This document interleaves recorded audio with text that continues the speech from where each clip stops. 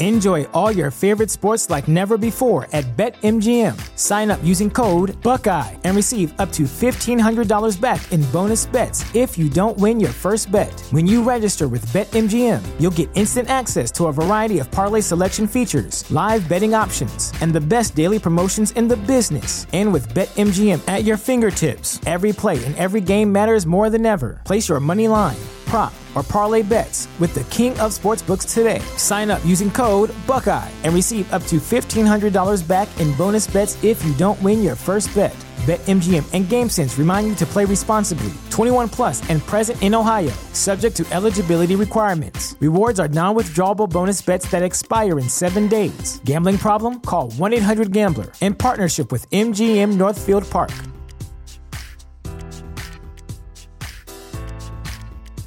At Parker, our purpose is simple. We want to make the world a better place by working more efficiently, by using more sustainable practices, by developing better technologies. We keep moving forward. With each new idea, innovation, and partnership, we're one step closer to fulfilling our purpose every single day. To find out more, visit parker.com/purpose.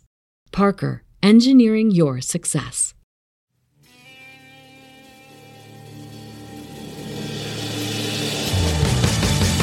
You have the right to remain silent. Anything you say can and will be used against you in a court of law. You have a right to an attorney prior to or during any question. If you can't afford one, the court will appoint one for you. Do you understand your rights? When the wolf is at your door, you running's over, that's for sure. He already knows all about you. Cut you down, no matter by you. Now you better walk the line. Real life, real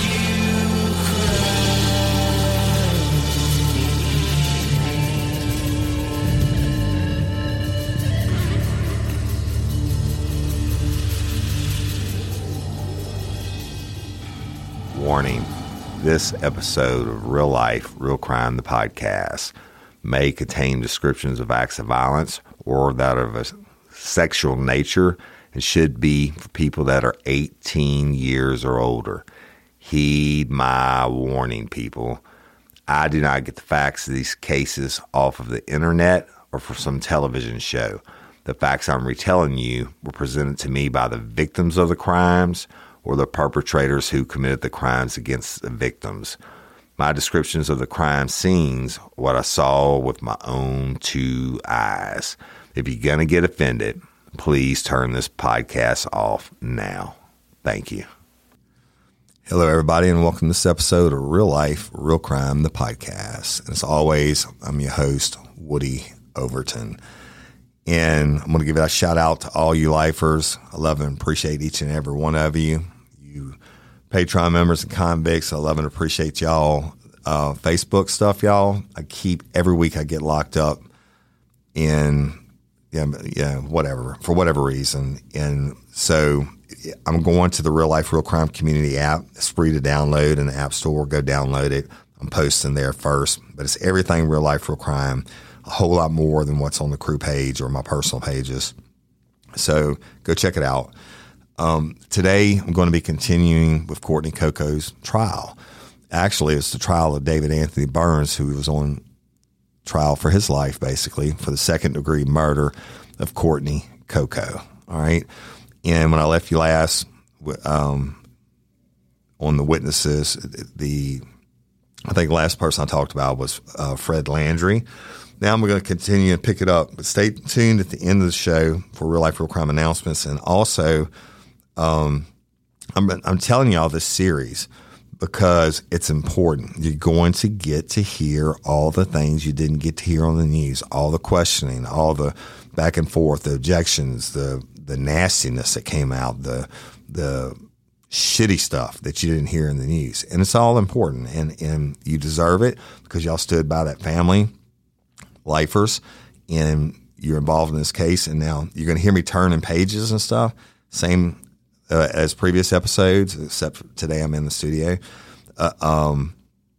And I shorthanded everything, y'all. So I'm not going to get everything word for word, but it's going to be pretty close. And we'll just get started.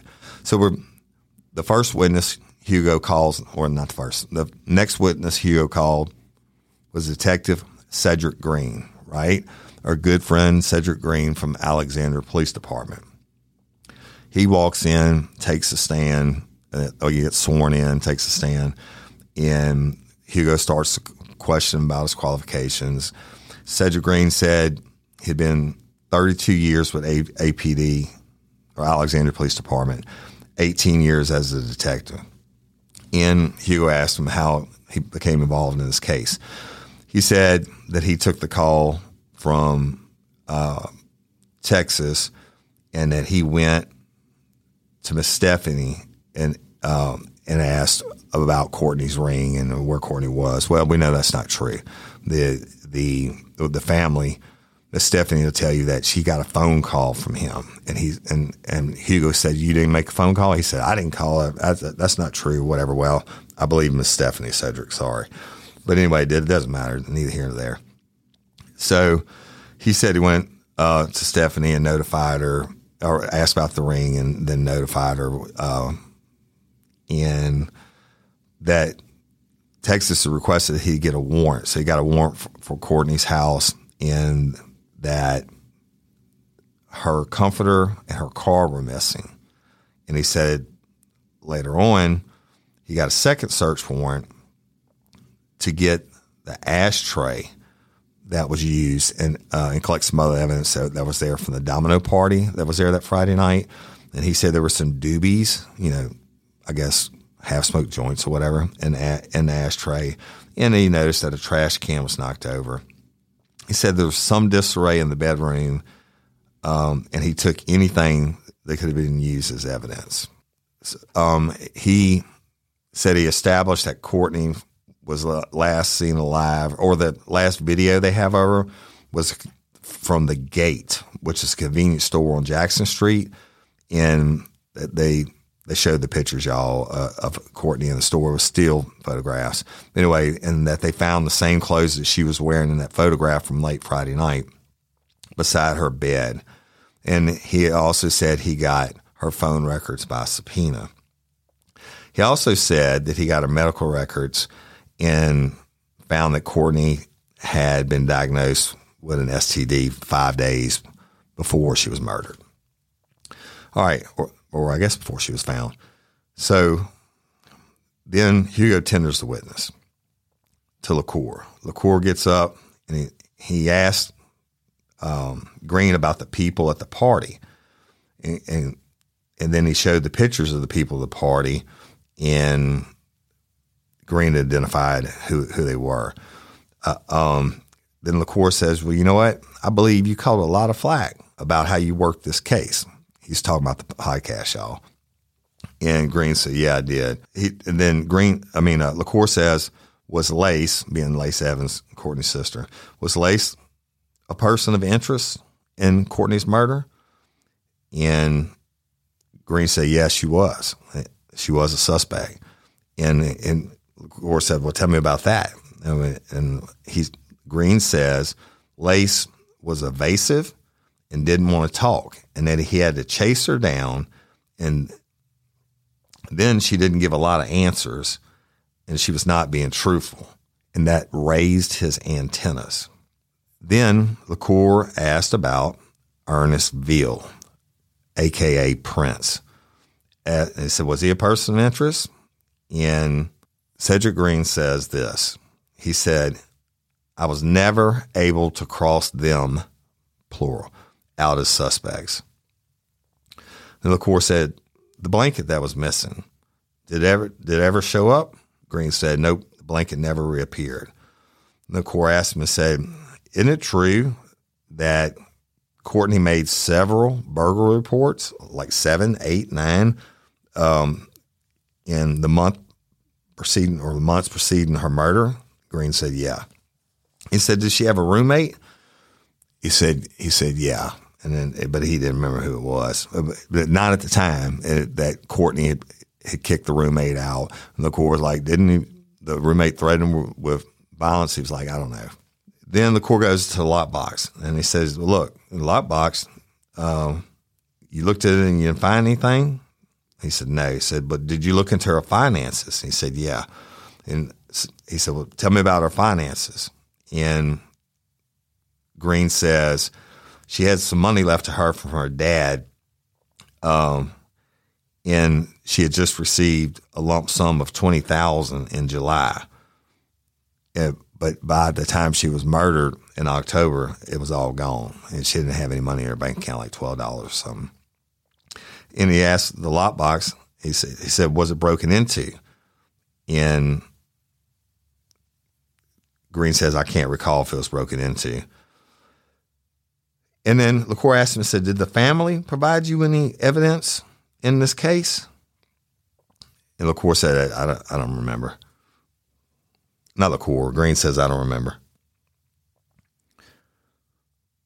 So LaCour asked him and said, what did you think about this? What do you think about this case? And Green said, I had theories, but no proof. He said, it's problematic for me that the autopsy showed no cause of death. He said, that makes it harder for my job to figure out who did it. Now, y'all, he's talking about the second autopsy that Dr. Stephen Norman did, and I'll tell you about that. And he was the worst witness in the case for prosecution.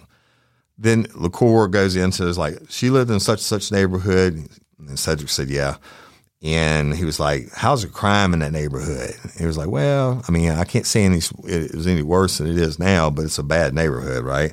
And he said something to the effect like, wasn't she the only white girl that lived in an all-black neighborhood?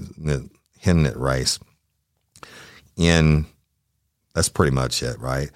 Hugo gets back up and says, did you take statements that were detailed? And Cedric said, yeah, I did. He said, did they basically back each other up? Yeah. And Green was like, I don't know. And he said, well, when did you stop being the case detective? And he was like, way back when, y'all, way before the podcast and all that. He said, do you know Waylon Dursing or Charlene Goldman or Jude Wilson? And Green says, no, I don't know him. He says, so any evidence that leads to Mr. Burns, you don't know? Green said, no, I don't know. He said, so it isn't in your experience in Morgan homicides that people in relationships are most likely to kill each other? And he said, yeah. He said, isn't it true that it's rare that a victim is to be murdered by a stranger? The court said, yes. And he asked me, do you know anything about her blood alcohol content? And he said, no. And he asked about the lockbox. He said, if a lockbox is broken open, wouldn't they take money? And Green said, I don't know. So, y'all, basically, to sum it up on Green's stuff, not impressed at all. He acted like he didn't want to be there. He actually said that he cleared no suspects in this case. And he said he had no evidence to point towards David Anthony Burns.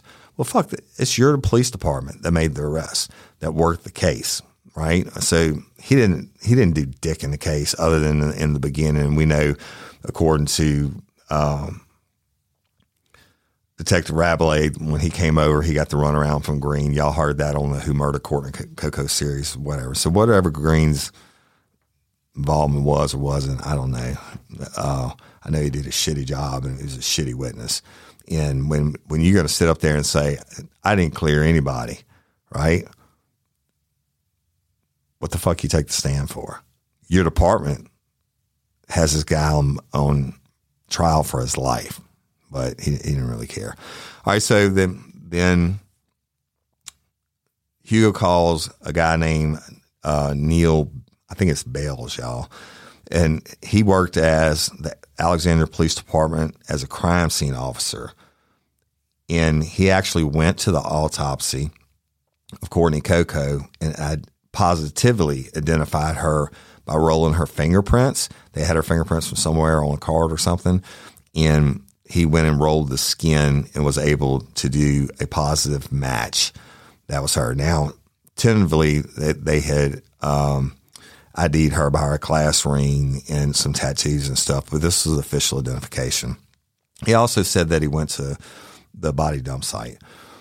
He said he did a search warrant to look and see if she was killed inside the residence. All he saw was a garbage can turned over, but the mattress in the bedroom, y'all, it was lifted up, and they showed the photographs of this.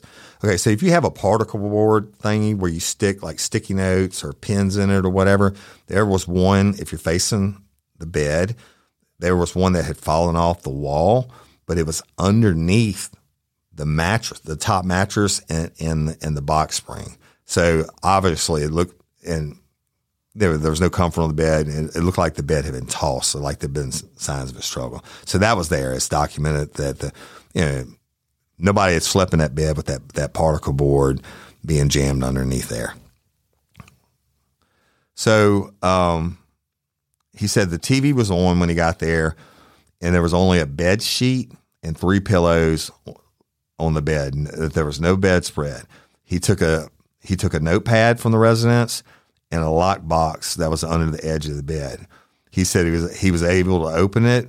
The lock box was empty except for an empty box of Newport cigarettes. He said it wasn't even locked. He also said that no one knew where Courtney's car was. In the photographs he took of Courtney's house, it shows that what I just told y'all, that board being jammed underneath the mattress. It's like down on an angle. So the mattress is kind of on an angle. Like something hit the wall, made it fall down, and they tossed the mattress. I don't know. It looks like signs of struggle, but definitely nobody could sleep in that bed. So then LaCour gets up and starts to cross-examine old Neal. He said, Miss Neal, were there any signs of forced entry? And Neal said, no. He said, well, how do you know there were no signs of forced entry? And Neal said, because I checked. And he said, so you visited a site where a body was found and you viewed the body? And Neal said, yes. And Neal had testified earlier, I forgot to tell you on that. He said that he was able to establish that Courtney had been dead approximately 52 hours. So LaCour's question about that, he said, how did you reach it was 52 hours that she had been dead? He said, by the cell phone records. He said, do you have a special training on dead bodies? And Neal's like, yeah, plenty of them. I got plenty of training. And he said, that training led you to the 52 hours? He said, no, the cell phone records led me to the 52 hours. Then the last time we know her cell phone was used before it turned up in Houston and the time her body was found that Monday morning. He said, well, what made you believe her body was dumped in Texas? And Neal's like, by the way, her body was positioned and the minimal amount of dirt that was disturbed on the floor and her legs being posed up like that and her being severely decomposed, and she was left where everybody could see her.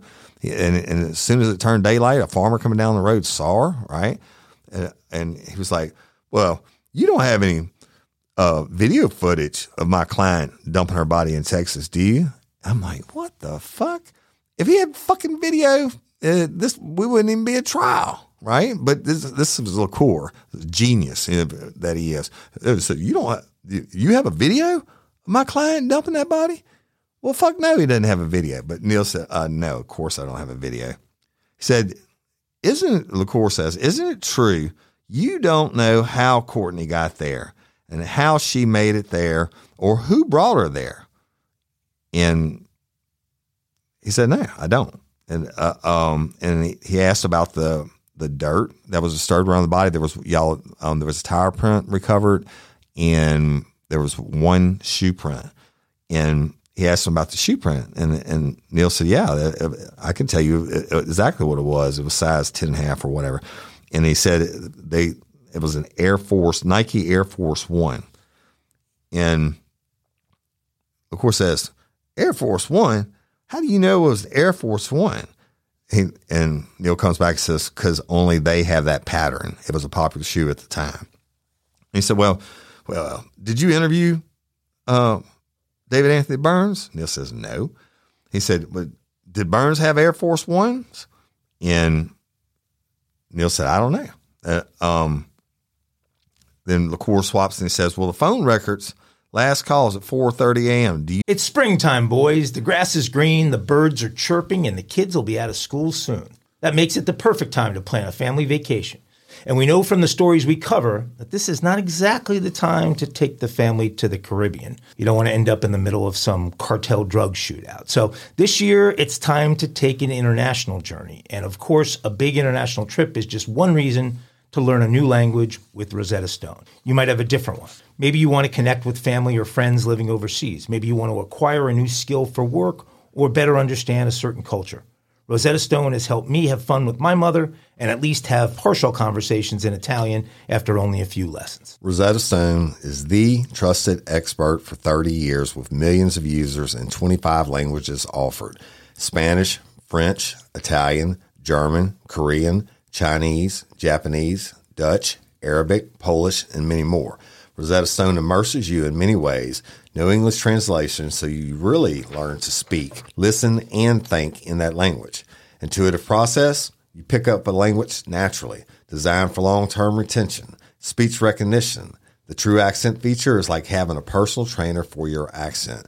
Rosetta Stone is convenient and an amazing value. That's right, Woody. A lifetime membership has all 25 languages for any and all trips and language needs. That's lifetime access to all 25 language courses Rosetta Stone offers for 50% off. Don't put off learning that language. There's no better time than right now to get started. For a very limited time, Real Life Real Crime and Daily Show listeners can get Rosetta Stone's lifetime membership for 50% off. Visit rosettastone.com/today. That's 50% off unlimited access to 25 language courses for the rest of your life. Redeem your 50% off at rosettastone.com/today. Sayonara. Shout out to Astropro for sponsoring this episode and providing us with free samples. My allergies are throwing my whole morning off. Do I sound different to you? A little bit. You sound like it's that time of year there, bro. I sound different to me. I feel like I'm in a submarine. Yeah, well, have you tried Astropro? It's faster, bro. All right? Astropro is the first of its kind nasal allergy spray. It is the fastest 24-hour over-the-counter allergy spray. It starts working in 30 minutes while other allergy sprays take hours. Astropro is the first and only 24-hour steroid-free allergy spray. Astropro delivers full prescription strength, indoor and outdoor allergy relief from nasal congestion, runny and itchy nose, and sneezing. Hey, I use this, and you should too, Jim. Last weekend I planted my garden, and it's that time of the year, and my allergies really kicked up with it, right? I use Astropro every time my nasal allergies flare up, and I'm always amazed at how fast I'm back in the game, down on those roads, playing my stuff. Get fast-acting nasal allergy symptom relief with Astropro. Go to AstroProAllergy.com for a discount so you can Astropro and go today. ASTEPRO allergy.com. It's faster, bro. Use as directed for relief of nasal congestion, runny nose, sneezing, and itchy nose due to allergies. Astropro and go. You know who made that call? And he was like, no. And he said, well, did you review any timelines? And Neil said, yeah. He said, and the call logs and et cetera. And during this time? And he was like, yeah. And then LaCour was like, wanted to approach the witness and show him the timelines and whatever. And all it was, y'all, was the phone call stuff. And he said, who was the last phone call made to at 4:30 a.m. And so in the last phone call he was able to prove that it was made to Floyd Williams, which was Courtney's boyfriend, Jitty, otherwise AKA Jitty. It was made to Floyd Williams' other girlfriend. Okay. So Hugo gets back up on redirect and he says, I think it's Neil Bates, and Bates is retired, y'all. And he asked me, he said, how did Courtney get to Texas? He said, I don't know. He said, well, she didn't walk or drive herself there, right? And he said, no, she certainly didn't do that. And then Hugo says, so let's go back to her house. You said her house was locked. And Neil said, yeah. And then he said, I had to break into it. He said, I had to break in and climb through a window because the doors were locked. And so Hugo says, well, then that means somebody had to lock it. If they took her body out, they had to have a key, right? And then LaCour ejected and shit like that. And Hugo moved on. He said the last phone call was dialed from Courtney's phone. Do you know who dialed that number? And he said, no, I don't have any idea who actually dialed it. He said, I can just tell you who it called. And he said, you took photographs of the scene, and Neil Bates said yes. All right. So moving on, this is where it gets interesting. So stick with me. I thought they were calling a guy named Jude Wilson from Winnie, Texas next. But it's the day 2 of the court, y'all. We get there and we take our seats. Hugo comes in. He's got a gray suit on. LaCour had a light blue plaid suit on, and Burns had on a dark shirt and pants. Jury came in and were seated and they were waiting. Hugo actually came up to me and asked me, did I know about the shoes, the Air Force Ones? And I did. I know that the family had photographs of David Anthony Burns wearing them. And he was like, fuck it. And he said, how in the fuck did the cops miss that? I said, I don't know. The family kept a better case file evidently, but he's like, don't you know I could have used that? And I'm like, hell yeah, I do, right? But, so we're waiting on this witness to get there. Witness comes in. Her name is Jane Valen, Vailen. She's I say older lady. She's older than me. She's sworn in, and she takes a stand, and there's, Hugo starts to question her. She says she's from Winnie, Texas, and now she's like chief or clerk for the Chambers County court system or something. But back in the 2004, she actually worked in the criminal investigation division for the Chambers County Sheriff's Office. And he asked her, said, do you know Jude Wilson? She said, yeah, I've known him since 4th grade. He said, well, was he smart? She said, yeah, he never studied. And he said, was he an artist? She said, yeah, he won all the art contests. He said, like, if we had an art contest in school, nobody else even wanted to enter because Jude was going to win it. And then he asked her about the Rice Festival. She says the Rice Festival in Winnie, Texas is on the first Saturday in October. And she has been the chairman for 30 years over the livestock section. And then he asked her, well, that weekend, that's the weekend Courtney was murdered in Dumpton, Texas. He said, did you happen to use Farm Road? It's called, in Texas, they call it, those highways, it's Farm to Market, FM. It's an abbreviation, Farm to Market. And he said, did you happen to use Farm to Market or FM 1406? She said, yeah, I did. And he said, well, tell me about it. And she said, well, when I used it, that it crosses over Interstate 10, and that she used it during the Rice Festival. She would go take her family's truck and cattle trailer and go out there. I think the ag teacher, somebody lived out there, and she would go pick up animals and bring them to the Rice Festival. And the last evening of the Rice Festival, she would use the same truck and trailer to bring the animals back to the residents, to whoever it was that lived off of FM 1406. So then Hugo asked her, he said, so in September of this year, law enforcement contacts you? And she said, yeah. And they asked you if you remembered almost accident in 2004. And she said, yeah, at first I didn't remember it. But then I did. And she said, I know it was Sunday night because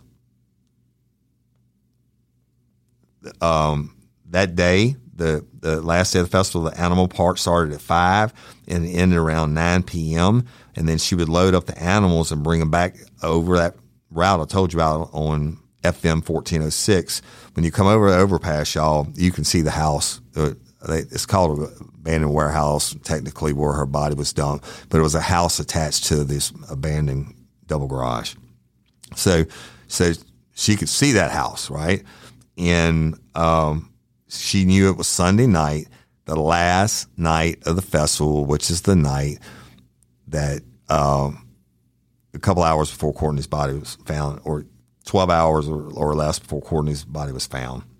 But she said she was coming over the overpass and she saw a vehicle pull out of the abandoned house. And then now, of course, that house was abandoned, y'all, where Courtney's body was dumped at.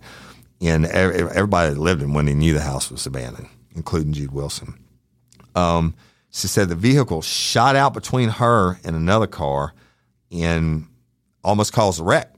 And she had to swerve, and the other car had to swerve. And I think she was coming back, like headed towards the interstate, and this vehicle swerves out.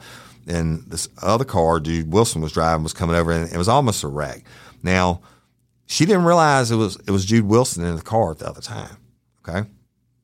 So she said she actually wrote down the license plate. Now she's a cop. She wrote down the license plate of the vehicle and she put it in her pants or a jacket or something, and she forgot about it. And it got washed or whatever. And she didn't even put two and two together when they found the body at the house. I mean, I guess she wasn't thinking about it or whatever. I don't know. But she did say the car was a dark colored car and no one was living in the house. And she definitely knew it was Sunday because she had to work the next morning. And that's when I told you she went in investigator mode and she got the license plate. She wrote it down, but she put it in her pocket and later lost it. So LaCour gets up. This is where it gets interesting, y'all. LaCour asked her about the festival days. Now, look, he hounds on this fucking festival the whole time, and there's a reason why, and I'll explain it to you. But he says, you know, when does the festival start? And she went into the festival, blah, blah, blah. Usually it went from Wednesday to Sunday. He said, yeah, but didn't they add it? Wasn't there a barbecue festival weekend before? And she said, yeah. And they went back and forth about that. And she said, well, didn't you tell the trooper when he contacted you that you couldn't recall? And she said, the almost wreck? And she said, yeah, I didn't recall at first. When I got off the phone, I started thinking, I was like, holy shit. She just said, holy shit. She said, I was like, you know, I didn't really realize it had anything to do with the body. And the trooper never mentioned that to her. And LaCour starts hammering her ass. He said, he's implying that she lied. He said, well, why wouldn't you mention it? Why wouldn't you know? Well, there was a body there. You know, why wouldn't you know? You don't know anything, in fact, right? And she said, I remember it all. And he said, well, then the trooper led you and told you there was a body there. And she said, no, they didn't lead me. And she was interrupting LaCour, and LaCour turns to the judge and said, well, Your Honor, can you please instruct the witness to only answer me yes or no? And the judge told her, say, you know, look, just answer yes or no. And then LaCour says, so it's a miracle. Suddenly, right before the trial, and she cuts him off again. She said, I know what I saw. And he said, answer my questions. I'm the lawyer. You have to answer my questions. And he said, well, did you speak to Jude Wilson? She said, no, not at all.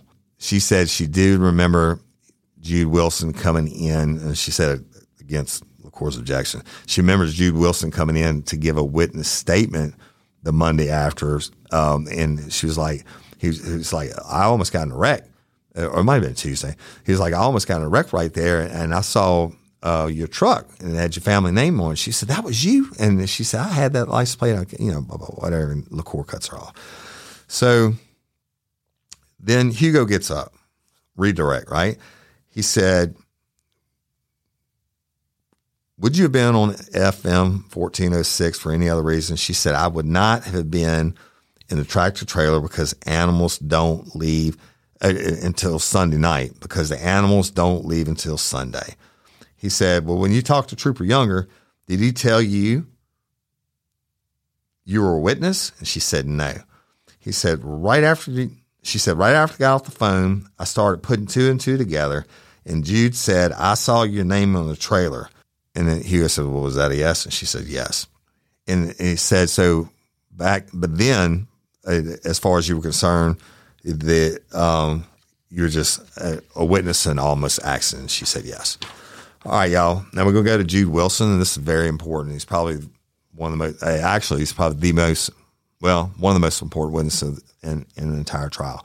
During voir dire, Hugo Holland played a clip from Erin Brockovich, the movie. Now, Erin Brockovich was not formally educated. She took on all these lawsuits, and they had thousands and thousands of complainants about this big company dumping chemicals in the water, whatever. So they realized they can't do it on their own. So they take it to a bigger law firm, and the big law firm's like, yeah, we'll take it. You're relieved. And she was like, no, this is my case. And they were like, you can't be expected. You don't have any formal training, blah, blah, blah. And she said, ask me anything about any clients. She said, there's thousands of clients here. You can't impossible. She said, ask me anything about any of the clients. And then the lady's like, look, she said, ask me anything about any of the clients. So all these case files, and the lady bends over and just picks some random one out, and she gives the name of a kid, right? And Erin says, whatever the kid's name is, spouts off address, telephone number. This was disease he has, contracted this, and this is how many surgeries have died. The kid's parents are such and such, such, such. They had this type of cancer. This one had this type of cancer. Last hospital date was da da da da da. So she's a genius, right? Jude Wilson has that kind of memory, photographic memory. All right. So Jude Wilson comes in. He's older than me, white male. Some people are so smart they're a little eccentric, right? And you get that feeling about Jude. So Hugo asked him. He said, "Do you know Miss Valen?" He said, "Yeah, I've known her my entire life." And he said, "Do you live in Winnie, Texas?" He said, "Well, not anymore." He said, "But I did most of my life. I lived there." He asked him about FM 1406, the road, and he said, "Well, it's approximately 5 miles north of Winnie, Texas." And he said, "I traveled it all the time." He said, "It crosses I-10." And he said, on that night, he said, "I was crossing I-10 and I almost got hit by a car that was backing out." He said it was a night. He was trying to slow him down. He said, "Well, tell me how you remember it that night." He said, "My wife asked me to go pick up some smoke. So I had to drive down 1406, cross the overpass." He said, "I went to the Techno station first. They didn't have her brand of cigarettes." He said, now the Techno is a 7-Eleven. They've transitioned since then. He said, I didn't know they didn't have her brand. So then I went across the street to the Texaco and I got her cigarettes." And he said, "I know it was right around 10 o'clock at night because they were getting ready to close." He said, "So I'm coming back over the overpass." Now Hugo's asking some questions. He can't just roll on, right? So for time wise, I'm just let it go. He said, "I'm coming over the overpass and I noticed a car at the abandoned house that it shouldn't have been anyone there at that time." He said, "I noticed a car and the headlights and I saw someone walk in front of the headlights, and this was between 9 and 10 p.m. He said, "They got in the car and they had the dome light off and they started backing out, and the light from the car was shining on the wall that they had parked in front of." He said, "Now, they didn't park in front of the garage." He didn't say where the body's found. He said they weren't parked in front of the garage. They were parked in like to the side of the garage, is facing the house with the light shining off the house. He said that car's backing out. As the person got closer, he kept backing out and not looking and backing out at a high rate of speed. He said he thought, this guy needs to stop. He said, "I was going around 55 miles an hour, and he almost hit me. He said, I had to swerve, and I caught part of the license plate as I passed by him when we almost wrecked. And but right as we almost wrecked, there was a dually truck pulling a cattle trailer right behind the car that almost caused the wreck between the three vehicles. He said, I think I need to get the plate because as far as I know, they're at that house stealing copper. And he said he looked behind to see if they had hit the truck, but they didn't. He turned around and tries to catch up the car. He said they were flying and they jumped on the I-10 and had to be going like 80 miles an hour towards Houston, and he didn't chase them. So Hugo asked him and said, tell me about the plate. He said it was a Louisiana plate, and I remember a J, W, and an 8. He said, I remember J and the W because those are my initials. And Hugo puts up Courtney's license plate on the TV screen. He said, you recognize this plate? He said, yes, that's the plate. He asked him to identify the car, and he said it was a dark color car. All right. So he says, again, Hugo's question, y'all, I'm trying to just give you what you said. He says, as I got closer, he's asking about what did you see as you got closer and before you got the license plate. He says, as I got closer, I thought, he said it was a male. He said, I thought he was bald, but then I realized he had very short hair. It was a young person, no mustache or beard, etc. Right? And so Hugo asked about his connection to the Rice Festival. He said he made a pamphlet for the Rice Festival, give directions to all the different booths and rides and all that. And he sold advertisement spots to advertisers. So they would go every day. The Rice Festival was supposed to pass them out as people bought tickets and went through the gates, but they ended up telling Jude Wilson, we can't do it. You're going to have to do it. So he and his sister would go pass them out. Right? Stay tuned because this is important. He said, I can't remember by date what date it was. The wreck almost occurred. He said, I'm bad with dates. And so Hugo then shows some pictures on the screen and his characters, y'all. So that Jude Wilson's a freehand artist. Like if you go to the French Quarter in New Orleans, they got all the people sitting around Jackson Square and you pay them $20 and they'll draw your picture out, right? Your likeness. These were pictures that Jude Wilson, he said, one day I just want to go to the mall and sit there and people watch and sketch the people as they walk by and time myself and see how fast I could do it. I was challenging myself. So Hugo showed the different ones of all the different people he'd sketched them all. Very important. He said, did you see, Hugo asked me, did you see the news about the body in the house? LaCour objected.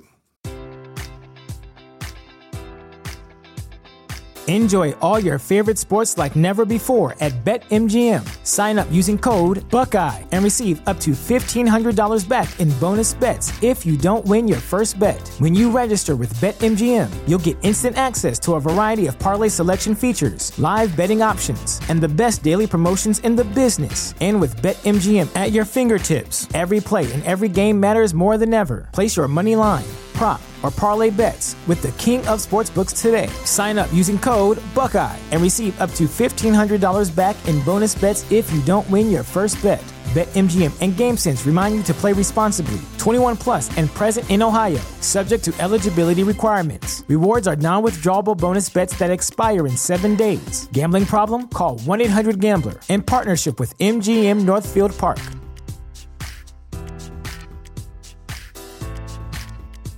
At Parker, our purpose is simple. We want to make the world a better place by working more efficiently, by using more sustainable practices, by developing better technologies. We keep moving forward. With each new idea, innovation, and partnership, we're one step closer to fulfilling our purpose every single day. To find out more, visit parker.com/purpose. Parker, engineering your success.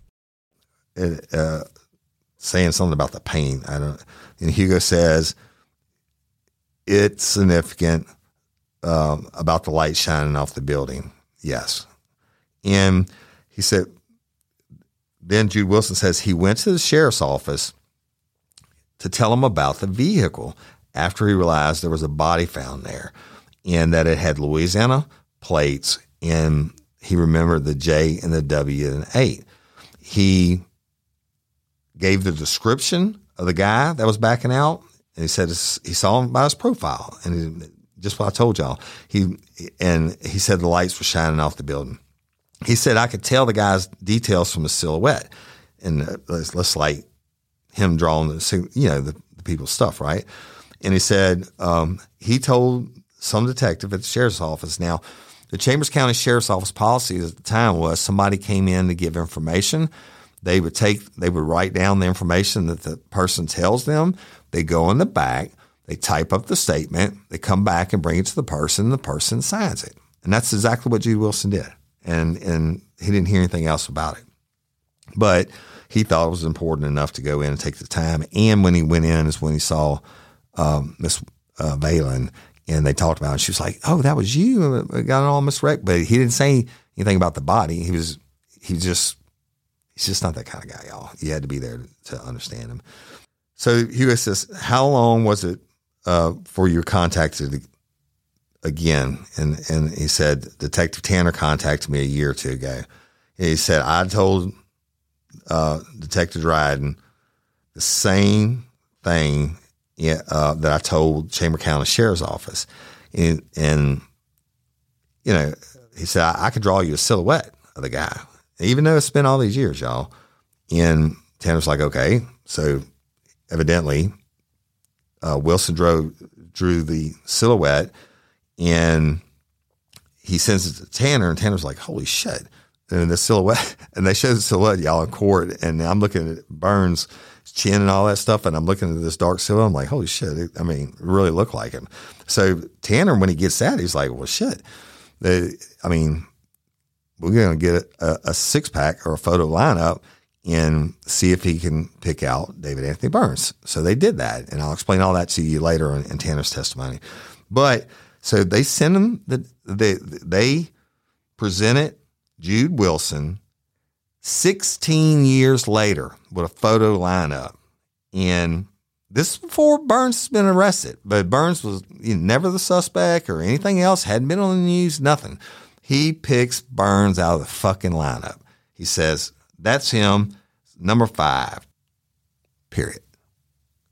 Now, that, my friend, is probable cause. All right. Now, LaCour gets up, and I'm going to touch, I don't know if I can get through all this in this hour. LaCour is on fire. So I'm going to try to get through it. LaCour gets up and says, isn't it true, Mr. Wilson, you gave 3 statements to law enforcement, and you never said you recognized the number 8 on the plate? And Wilson says, no, I told Chambers County I saw the 8. He said, well, that apparently didn't get into your statement. He said, you signed a statement, didn't you? This was regarding a murder. And he said, Wilson said, well, I guess I had more trust in the sheriff's office to get my statement correctly. He said, but they didn't put it in there. He said, I said it. LaCour says, well, you should have read your signed statement. Did you make it a habit of going around signing things you don't read? And he said, I told the detective what I saw. I told him about the license plate. I told him about the silhouette. If it's not in there, then that's on them. He said, well, you signed it, and right here on the bottom of this thing, I want you to read it for me and read it, y'all. Any Texas witness statement, it's not like Louisiana. On the bottom, it has it's a felony clause to give a false statement, blah, blah, blah, or commit perjury. And he's trying to tell Jude Wilson, well, you committed perjury. You signed it. You didn't even read it. And he's like, dude, why would I go in there and commit perjury? LaCour saying, today's the first time I ever heard about you saying that you saw some guy walking around in front of the headlights.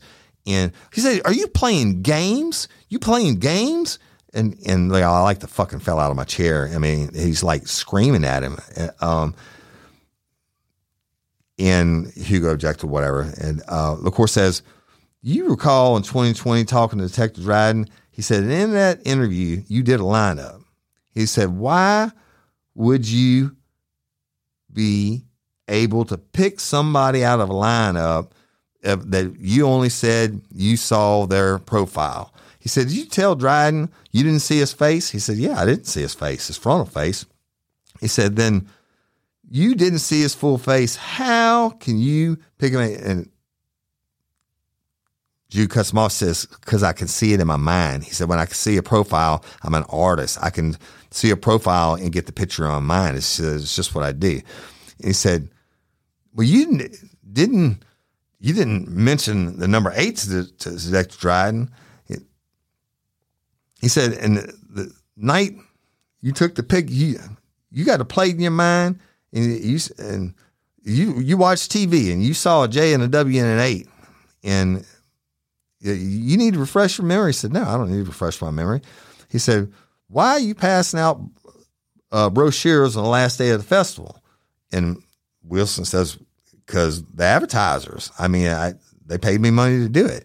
And then he starts kicking on the festival about this damn brochures, y'all. He said, wouldn't it be, the festival have passed out the brochures on the first day of the festival? Well, that doesn't make any fucking sense. Every day the festival goes on. But Wilson never said he was at the festival on that day. He said he was going to get cigarettes. I'm interjecting my own shit now because he's tearing him an ass.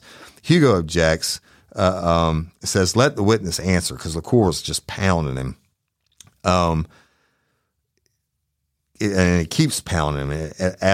Starts about the date. He said, in your statement, you put the date as September the whatever, the week before, y'all. And he said, well, I get dates wrong all the time. And he said, I'm horrible with dates. He said, but I'm telling you, it was that night that I saw the car pulling out and they almost hit me. And I saw the guy. And he said, I can't remember dates, He said, well, whenever you read your statement, you signed it. He said at the bottom, and again, he's going back to the Texas Penal Code, so I skipped that. He's just trying to make him flustered, and which Jude Wilson never got flustered, y'all. He said, you made a false statement. Yeah, you made a false statement. He said, I did not. He said, I told them what I saw. They wrote it down, and I signed it. He said, I didn't read it, but I know what I told them. He said, did you not say it was a dark, mid-sized vehicle? And he said, that's what your statement says, but that's not. And he said, that's not what I told them. He said, why would I waste my time? And of course says, that's a great question, because my client's life is on the line. Why would you waste your time? And he said, you saw it on the news, and they gave plate numbers. He said, how we know you don't have some kind of fascination with murder cases or something. And then now Hugo's objecting. He's calling Wilson a quack and saying that he interjected himself in an investigation because he wanted to be a part of it, right? So the judge cut him off. Just like, Mr. LaCour, you got to stop. He said, well, you signed the affidavit, say you didn't see him, but you only saw his profile. Yeah, he said, yeah. But 15 years later, you tell Dryden it was the Wednesday before the Rice Festival. He said,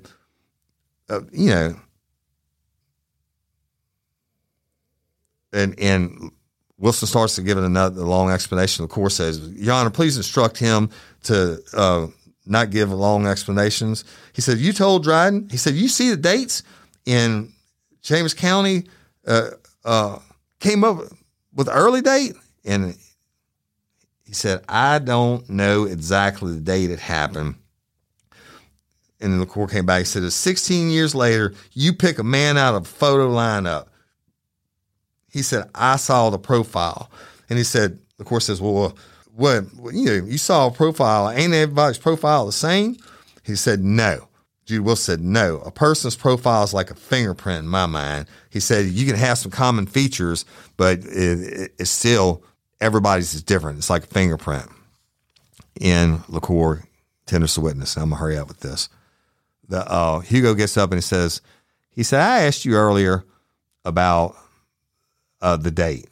And Wilson says, I have problems with dates. He said, for example, last year I called my son in January and said, happy birthday. And my son said, that's great, Dad, but my birthday's not till next month. He said, I've actually been fired from a job because I showed up on my days off or didn't show up on the days I thought I was supposed to work because I had my dates wrong. He said, I'm horrible with dates. And he says he's been fired for that. And he said, but it's seared into my mind because that dude almost hit me on that night. And Hugo said, did you sign your statement without reading it? He said, yeah, I did. And he said, when you were last interviewed, you told them you're responsible for signing it, but the detective got it wrong. He said, I thought they would get it right. He said, well, was it ever your intention to deceive Chambers County Sheriff's Office? Wilson says no. Was it ever your intention to deceive Detective Ryden? Wilson says no. He said, was it ever your intention to deceive us, anybody in this courtroom, or the jury? Wilson says no. Jude Wilson says, I'm not gaining anything from this. I don't even want to be here. And Hugo asked about the profile being a fingerprint. He said, I can take a snapshot of somebody's profile in my mind and turn it sideways. And once you see those features in the profile, you can tell that person that I can draw that person. And Hugo said, you understand this man's on trial for his life. And he said, absolutely. He said, I believe everybody should get a fair trial. And Hugo said, does that change any of your testimony today? And Jude Wilson said, no, absolutely not.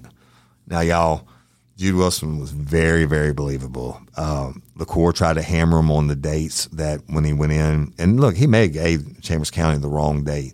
This guy's, I believe him. If you got fired from going to work on a Saturday and not showing up on a Monday and dates, and you call your kid and tell him happy birthday, it's the wrong month, and he's not making the post. He said, I don't do dates. And he said, but profile, I got your ass. And guess what? 16 years later, the profile he drew in Burns should have looked just like him to me. And then they get into the photo lineup. And he picks him out number 5, and he says, listen, I want everybody to get a fair trial. But for LaCour to say, you got some kind of fascination with murder, you lying, and you committed perjury, and I guess that's LaCour's job, right? Well, guess what? He failed miserably in my eyes because Wilson was believable, so believable, even if you have to take it into the eccentric parts. But even more believable was Miss Janet Valen, that had known Wilson his entire life and didn't even put 2 and 2 together when Wilson told her that day, hey, she was in the CID, but when he came in and make a report, she didn't take the report. He said, hey, it was your truck that I'm coming here to make a report about a guy pulling out of the house and almost getting wrecked. She said, that was you, Jude? But she didn't put it together. But she was believable. And LaCour tried to dig her in her ass, and that was a mistake because it didn't do anything but piss the jury off. Him trying to dig in Wilson's ass didn't do anything but piss the jury off. He was wrong. But I guess that's what he had to do as a defense attorney. But anyway, that's it. I'm gonna end that one today. And y'all, the rest of the ones we're gonna be getting into are like the meat family. I should finish up the witnesses in one more episode, and then we'll do closing arguments. And it's just important. I know I'm rambling a lot and reading from notes and stuff, but I want y'all to hear the real inner workings and what happened on this trial. So I'm going to conclude this week's episode. Y'all go to the Real Life Real Crime Community. Go to the App Store, download the Real Life Real Crime Community app. I can't stress it enough. I try to answer everybody on Facebook, and I'm telling you, every week they lock me out of my account. So not necessarily Facebook jail, but they lock me out, and then I can't log back in. It's happened more and more.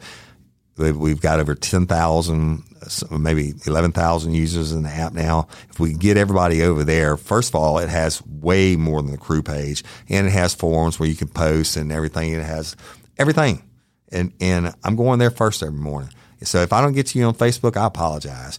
And every time I get locked out, I have Cindy post that I'm locked out. So y'all go download the app. Bloody Angola, the podcast I co-host with Jim Chapman.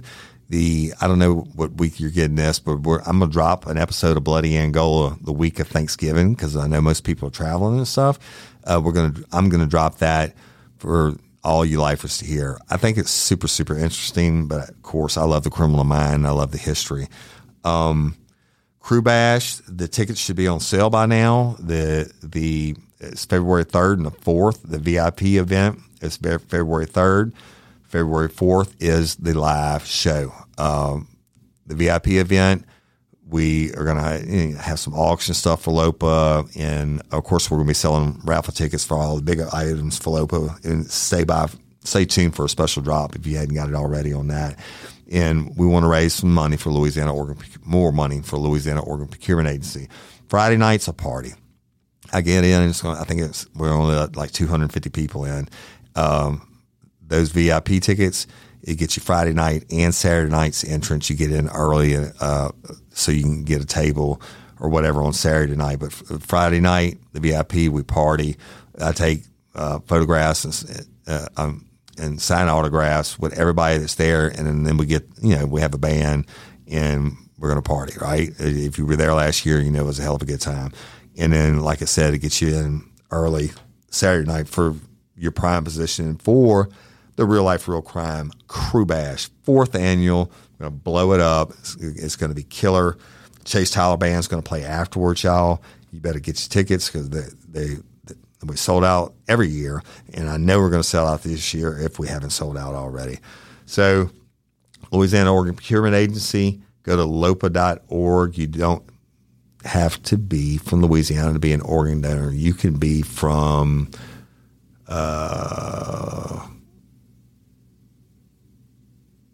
Sao Paulo, Brazil. If you want to be an organ donor, go to lopa.org, click on it, fill it out. Take about 2 minutes. Save lives, people. LOPA saves lives. And I'm Woody Overton, your host of Real Life, Real Crime, the podcast. Patreon Convicts, thank you so much. Until next time or ever, don't let me catch you down on Murder Bayou. Peace.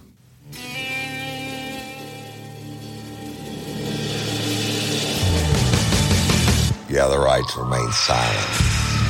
Anything you say can and will be used against you in a court of law. You have a right to an attorney prior to and during any question. If you can't afford one, the court will appoint one for you. Do you understand your rights? When the wolf is at your door, you run in zone, but that's for sure. He already knows all about you. Cut you down, no matter by you. Now you better walk the line. Real life, real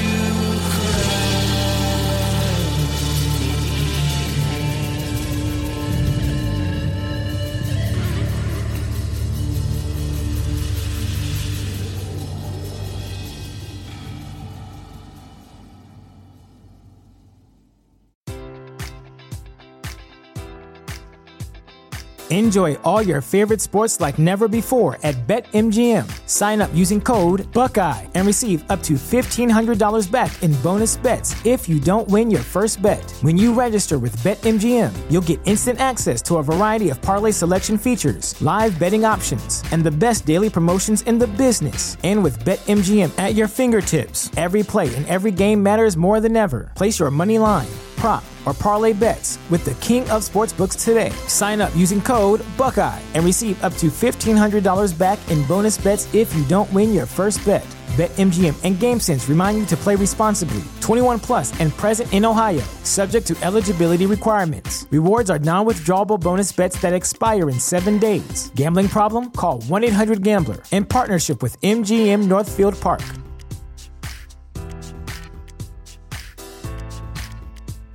This is the story of the one. As head of maintenance at a concert hall, he knows the show must always go on. That's why he works behind the scenes, ensuring every light is working, the HVAC is humming, and his facility shines. With Grainger's supplies and solutions for every challenge he faces, plus 24/7 customer support, his venue never misses a beat.